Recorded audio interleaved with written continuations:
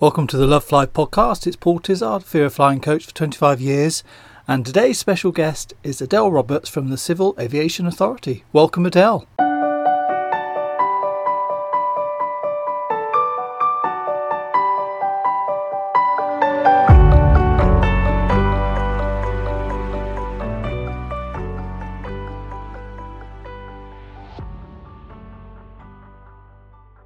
Thank you so much. Sorry, were you going to say something then, and I've just Something stepped all over you? No, it's fine. So you're used to taking charge. And let's talk about. So I've known Adele now for many years because Adele was one of the pilots that used to speak on the Virgin Flying Without Fear program, and I used to love the story that you used to tell how you got into flying and stuff. And if you don't tell them, I shall tell them that intro you used to that always used to make me laugh. But anyway, how did you get into flying? And just tell us, I think for starters, you've got to remind me what that intro is. My goodness. You used to say, "Hi, I'm Adele Roberts. I'm a pilot. I've been with Virgin this amount of years. And also I'm a woman." If anyone hadn't realised. Yeah. That's probably something we could, yes, I do. Well, it's probably something we could touch on because I've had so many comments over the years, and I know I'm digressing away from your first question, but so many questions over the years about the fact that I'm a woman flying an aeroplane. And I think now it is far more normalised, but it still did used to be the case that you'd have a comment from a passenger, such as, "Oh, there's a woman flying the plane," in a surprise comment. And in addition to that, my next door neighbour to my parents, and this is a famous anecdote that I use constantly. My next door neighbour to my parents, the chap that lives next door, had said to my dad one day, "But they don't lie without a man, do they?" Oh my goodness. And of course my dad, being my dad and defending his daughter, was like, "Yes, of course they do." And the answer to that question really is yes, of course they do. And I have flown many all-female flight deck flights, and it's actually really lovely to fly with another woman. I don't know, the way we communicate is quite different. So there's this constant dialogue, constant feeding of information, and the days out that I've had with female colleagues have been, extremely memorable, and I've enjoyed them. And I do remember on your course, the course that I taught with you for many years, we had a comment one day at the end of the course about our pilots, and I still don't want to fly with a female pilot, but I will fly with you. Well, I think that's a massive. Okay. I remember several nervous females used to say, and bear in mind, we'd always have more women in the audience than men, which is a whole nother topic.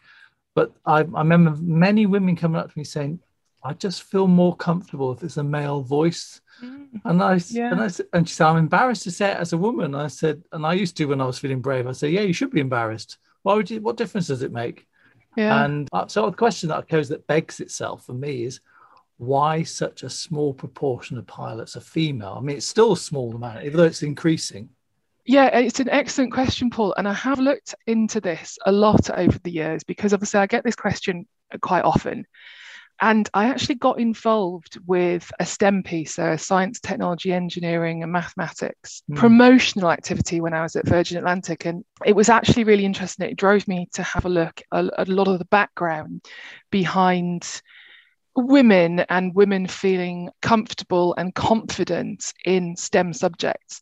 And the research that I got into went all the way back to school. And it found that young girls lost confidence in STEM subjects at quite an early age. So for them to choose those careers later in life, they would have had to be supported by their teachers, their parents, but really driven to keep on with those subjects. And that's one of the things that, I've really, really taken forward and looked at. And when I'm doing STEM promotional activity for anyone, I used to do it for Virgin Atlantic, hopefully going forward, I might be asked to do that for the Civil Aviation Authority. But it's something really important is capturing at the right age and targeting the age groups that are going to be the ones that listen to you and be inspired by you. Now, there is something that I should tell you that you might not know. So a lot I don't know, Adele, especially coming from you, but carry on. On one of our lovely courses that we used to teach together, we had a young girl come through with her mum, and it was her mum she was fearful of flying. I remember. Do you remember? And she came with her mum to support her. Do you know what that young girl does now? She's a pilot. Excellent. Who'd she fly for? Oh, I'm not going to divulge it. If she wants to come forward, then I'll. All right, okay. All right. Well, she'd be very welcome to come on here. I would like to speak to more female pilots, actually. Thousands of male ones I know. And I don't know many female pilots. And so I would love to get more on here, and female engineers and engineers generally, but just people, to show a real mixture that it's not a gender specific role, is it? It's about no, it most definitely isn't a gender specific role. No, you're absolutely right. And it's not that, women are looked at in a negative light in the industry. It's just women don't choose the career, which is what I'm getting at with the whole STEM promotion, is targeting at the right age. So people, that are inspired from a young age continue to be inspired and take that through to their adult life and their careers. Tell us your story then. Yes, so I was going to say, and that's the segue back to the first. It was a good segue, yeah. I thought, should I leave the segue to happen? I thought, what if you go off on some other tangent?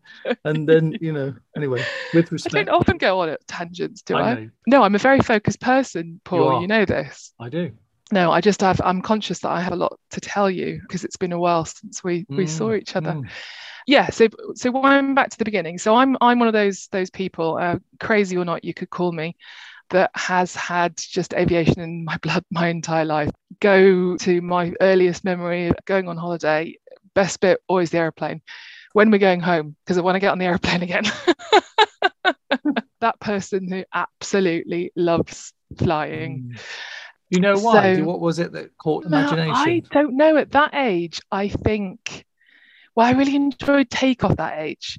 It was that whole kind of feeling of, the thrust going on the engines and they're being pushed back into your seats. And it just used to make me smile. Really, I mean, yeah, you can probably hear it in my voice now, but it's taking me back to that feeling of just, flying's just, the feeling of flying is wonderful. Well, it's magic, isn't it?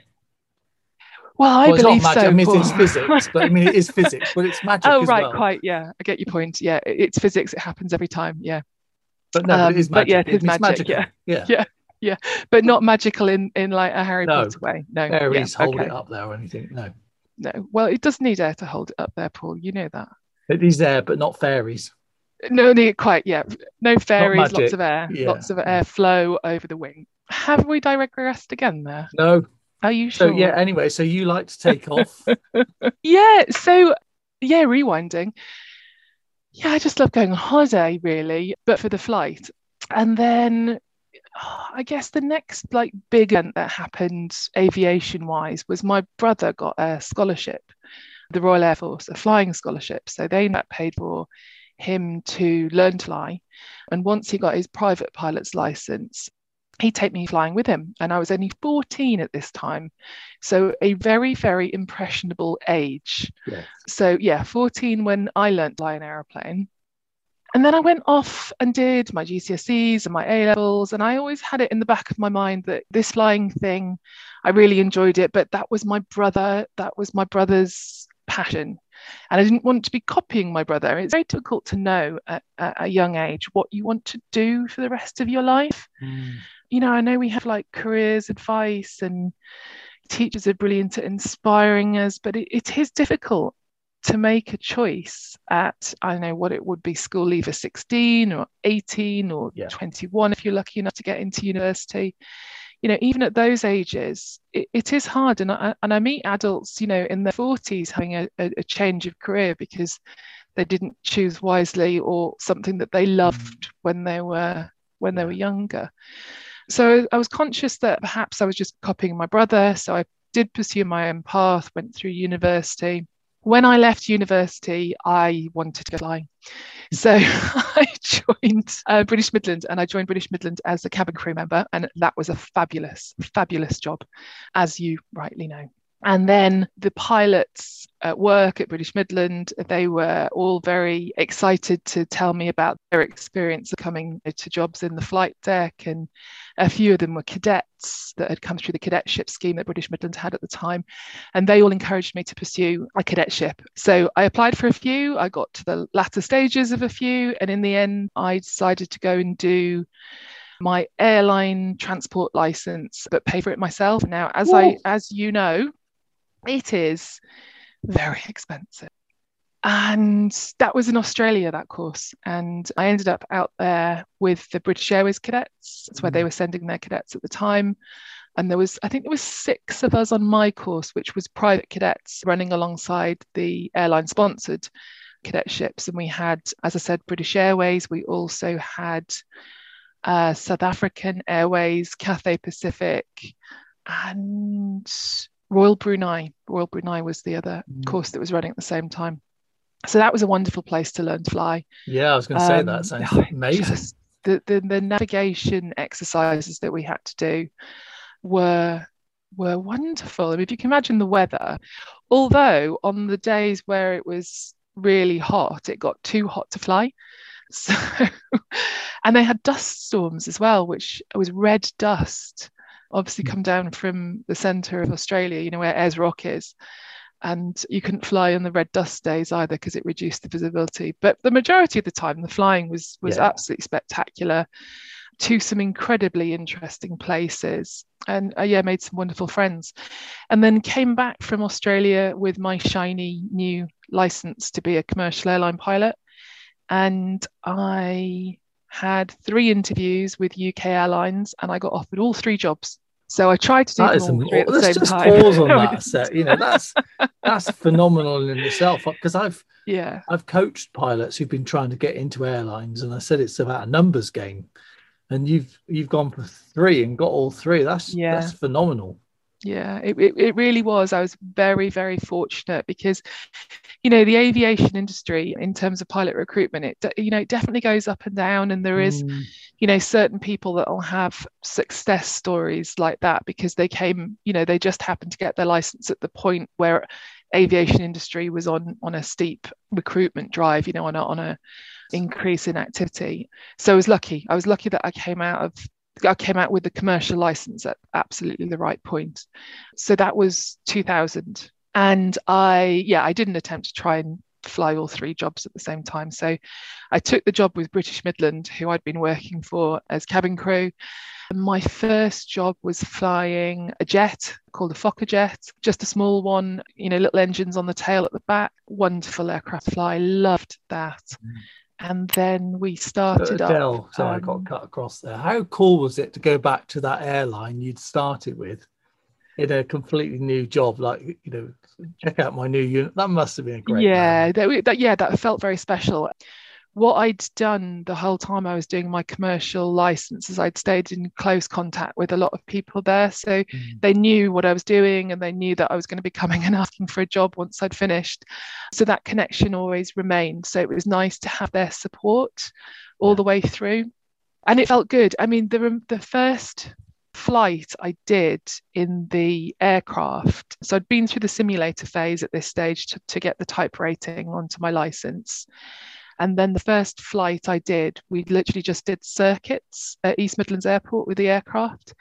And that felt amazing because this is the first time that I've flown a very big aeroplane. I said at the beginning it was a small one. It's still a lot bigger than what I've been flying in pilot training. But nothing compared to the first time that I landed that aeroplane with passengers sitting behind me. And that was quite an experience. And I could feel I had to choose the right word. It's like I could feel the gravity of, I can't find the right word for it. It felt so. Felt what the sort of the enormity of the situation, or what? I did. I was. I'm still lost for words because I think it's just it's a feeling that I can no rush. It's a feeling that I can bring to mind when I think about that flight and just having yeah, having people sat behind me first time, relying on me to do a good job and be and be that professional airline pilot. It was that realization, I think, this is me. I've made it. I'm an I've airline asked other pilot. pilots this, right? And I just want to see if it's the same for you. That I've said, do you think about all those hundreds of people behind you every time you fly? And other pilots have said something, and I'll tell you what they said when I hear what you said. That first time that I flew passengers, so the very first time I flew passengers with a commercial airline, I felt it. I absolutely did. And then I think every time after that, it was me first, because if I'm okay, everyone else is okay. Perfect. So if you put yourself first, in a non-selfish way, of course, you put yourself first. If you look after your own life, you are going to look after everyone else's life that's sitting behind you and relying on you. Yeah, I think that's a healthy way to do it, because it would be overwhelming, wouldn't it? If you thought every time you went out and checked everybody and go, oh my God, I'm responsible for that one and that one and that one. It's just too much to get your head around, isn't it? Yes, particularly if you're flying something like a 380 that's got, well, let's say this 380 is completely fitted out with economy class. That's a lot of people to go around and consider. A lot of humans. Yeah, so that was that aircraft. And then we started up a low-cost carrier called BMI Baby, and I put my hand up and volunteered to go and fly that airline, which was wonderful again, just wonderful. And that was the 737, which remains my favorite aeroplane, I think. Because you can't leave us hanging like that. It's Adele's favorite airline. It's my aircraft. Adele's favorite aircraft. Yeah, Adele's favorite aircraft is the 737, because it was just so easy to fly, and it felt almost like flying a giant version of what I'd learned to fly on. So I'd learned to fly on like a Cessna style aircraft, and the 737 just translated so perfectly from small aeroplane to big aeroplane, but felt the same to fly. Yeah. And for that reason, really felt connected to the aeroplane when you flew it. But it's like when people talk about, a lot of the pilots at Virgin used to love flying. We had an aircraft that was called, of course, MIA, which was a really early version of the 747s, wasn't it? It was like they liked it because it was a bit more basic, and they felt that they were flying it, even though it was still high tech, etc., etc. But they preferred it to some of the later ones because they felt like it was much similar to what they'd learned in. I mean, I would akin the 737 to a tractor. Really, it was very easy to operate. Whereas, we have a lot of computer-driven aircraft now, which need a lot more systems knowledge. The more effort that we put into safety and adding in additional layers of safety into flight deck, the more systems knowledge the pilots need to have. So it becomes a more complex piece of kit to operate and requires more training. But it's all in the name of safety. So it must keep improving. It must keep driving forward so that we get to the safest point that we possibly can in aviation. So next, 737, favorite aircraft. Yeah, next. Then what happened? Oh yeah, then I put my hand up to go and fly out of Heathrow for British Midland, and that was on the Airbus. That was my first Airbus license that I did, and that was on the A319, A320, and A321. We flew all three types. And then I'd been, I don't know, maybe it's about 18 months down at Heathrow. I applied Virgin because at the time, Virgin Atlantic, they had a minimum hours requirement, and I just reached that magic amount of hours. So I applied, got the interview, got the job. The aircraft that I got at Virgin, my first one was the Airbus 340. So that's the really big one that Virgin had with the 4 engines. Yeah, but in the same family that you were kind of trained in, I guess. In Airbus language, yeah. So the Airbus aircraft all have a layer of similarity between them, which makes it very easy for a pilot to transition from one Airbus to another Airbus. In fact, some of the Airbus courses, instead of doing a full type rating that may take you 3 months, say, there'll be an Airbus course that is just a differences course between the Airbus that you were flying to the Airbus that you're now going to be flying. And it makes the training a lot easier from an operator's perspective.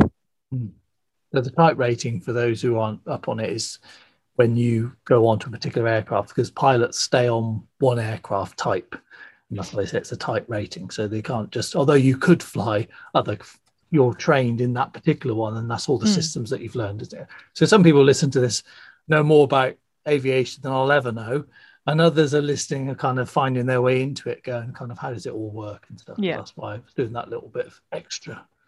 Quite right, Paul. And I think, you could, the way to imagine it probably would be, okay, I've got a license to drive a HGV lorry, but this HGV lorry has some special systems on board, and I need some training in how to operate those special systems.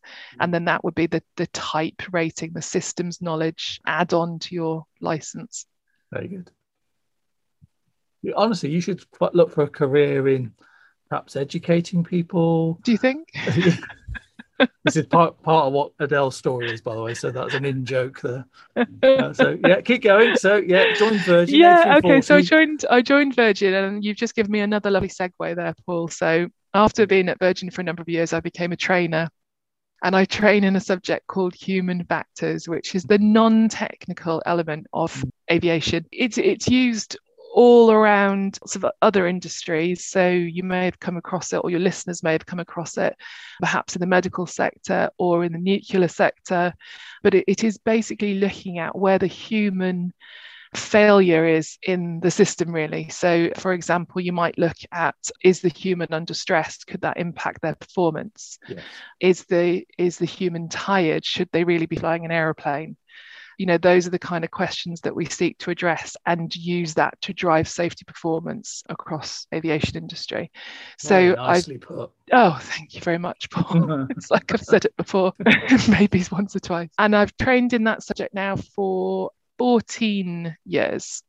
However, coming on to the next bit of the story, due COVID, I sadly lost my job as a pilot in October.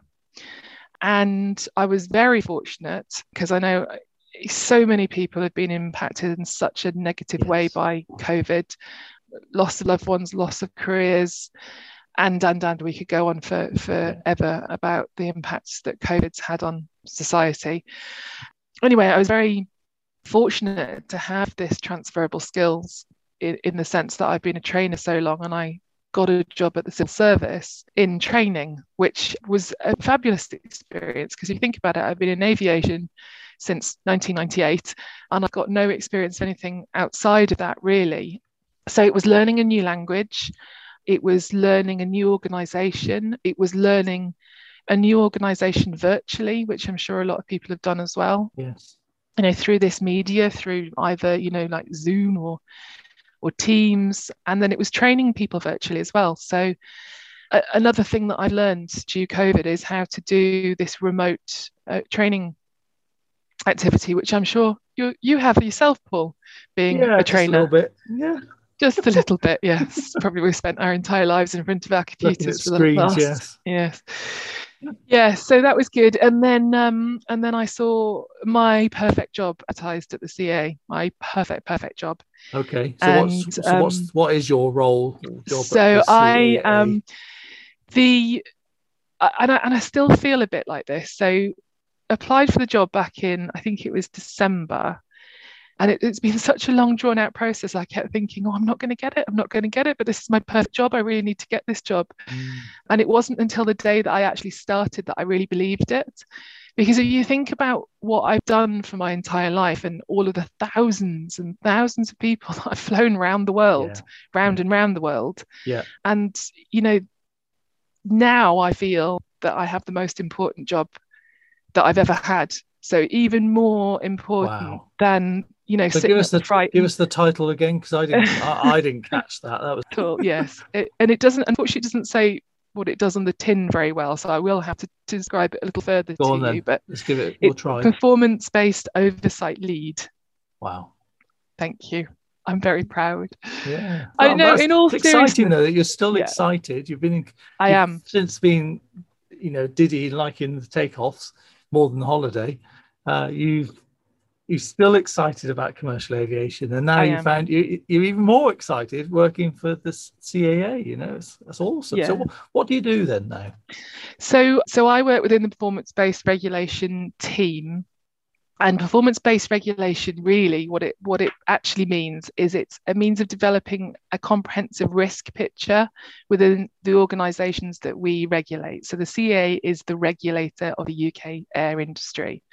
And my team really, really works to make this comprehensive risk picture across industry. Basically, we are here to protect the public. It is a public service role that I'm doing, which is why I feel so proud to be in this role, because it's what I'm passionate about. Yeah. You know, the years that I've spent safety promotion and really trying to drive safety in industry, and now I'm in a pivotal role where I actually can make a tangible change. So we are here in the interest of the public, and basically we've got three main objectives, and that is we will keep the public safe in aeroplanes, we will keep the public safe in helicopters, and we will keep the public safe on the ground. Okay, so it basically means anytime person or persons come anywhere near aviation, we are ensuring that we keep them safe. Brilliant. But furthermore, so outside the UK, we act to reduce the likelihood of UK citizens becoming involved in aviation accidents anywhere in the world. And we do that by influencing global aviation safety as well. So we work with other national aviation authorities to drive safety improvements across the world. Such as FAA, I'm assuming, or? Yes, quite right.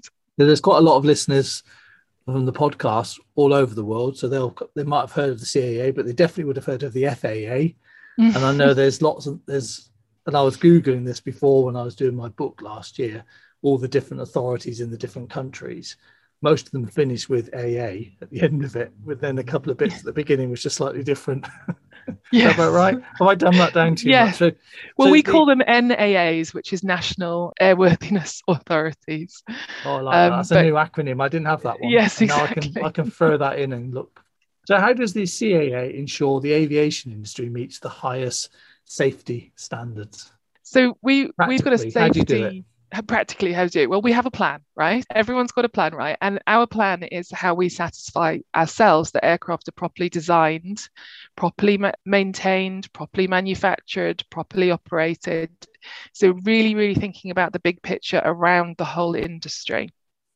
So we'll look at flight crew, we'll look at air traffic controllers, we'll look at aircraft maintenance, and we need to make sure that they're appropriately trained, appropriately qualified, and that licensed aerodromes are safe to use, air traffic services and general aviation activities meet the required safety standards, and that any new emerging technology doesn't then introduce further risk that's unacceptable to us. And we work really hand in hand with industry to achieve all this and drive the highest possible safety standards. So anything that goes on an aircraft, goes near an aircraft, anything like that has to be approved by the CAA. Is that what you're saying?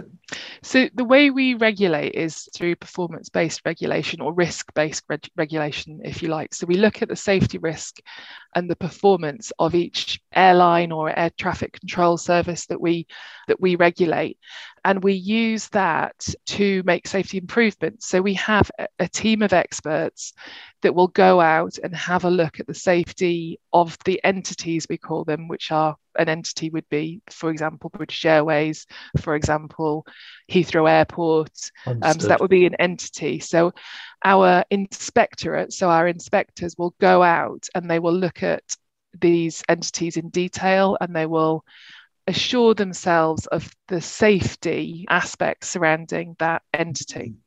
Yeah. So that sounds like great news for people who have a fear of flying, because you think about, people like you and your colleagues doing that all the time. And that's massively reassuring, isn't it? Yes, and we do nothing but that in my team. We do nothing but, collate safety information about the entities that we regulate, and then we put all of that information that we have together to form this comprehensive risk picture of each entity. What would you say is the main helpful messages for anyone with a fear of flying to think about if they are taking a flight under the umbrella of the CAA? What would you say is the helpful message for people, nervous flyers? Well, I think it's the same message that I've banged on out for years, Paul, to be honest, is that people really don't need to worry about the safety of aviation, because the professionals, the subject matter experts, the pilots, everybody working behind the scenes to make your flight safe, we are constantly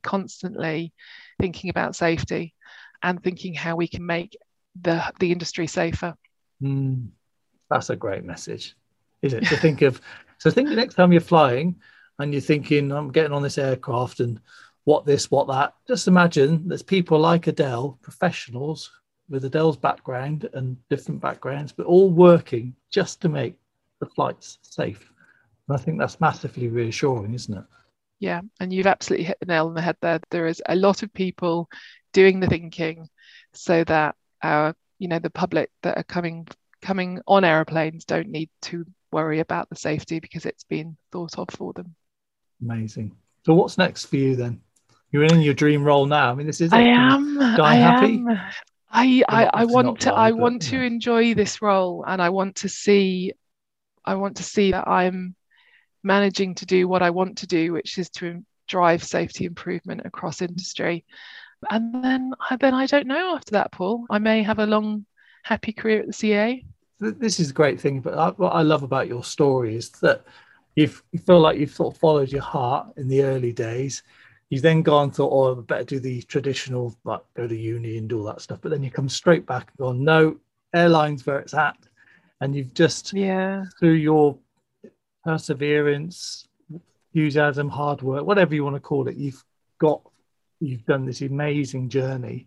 And even when you've gone through all that stuff last year, which was not pleasant for a lot of people, you've managed to, because your versatility, you've found a role working in the civil service as a trainer, and then you've moved into the CAA doing your dream job. So it's just awesome. It's an awesome story. I'm very grateful for you sharing it. Thank you, Paul.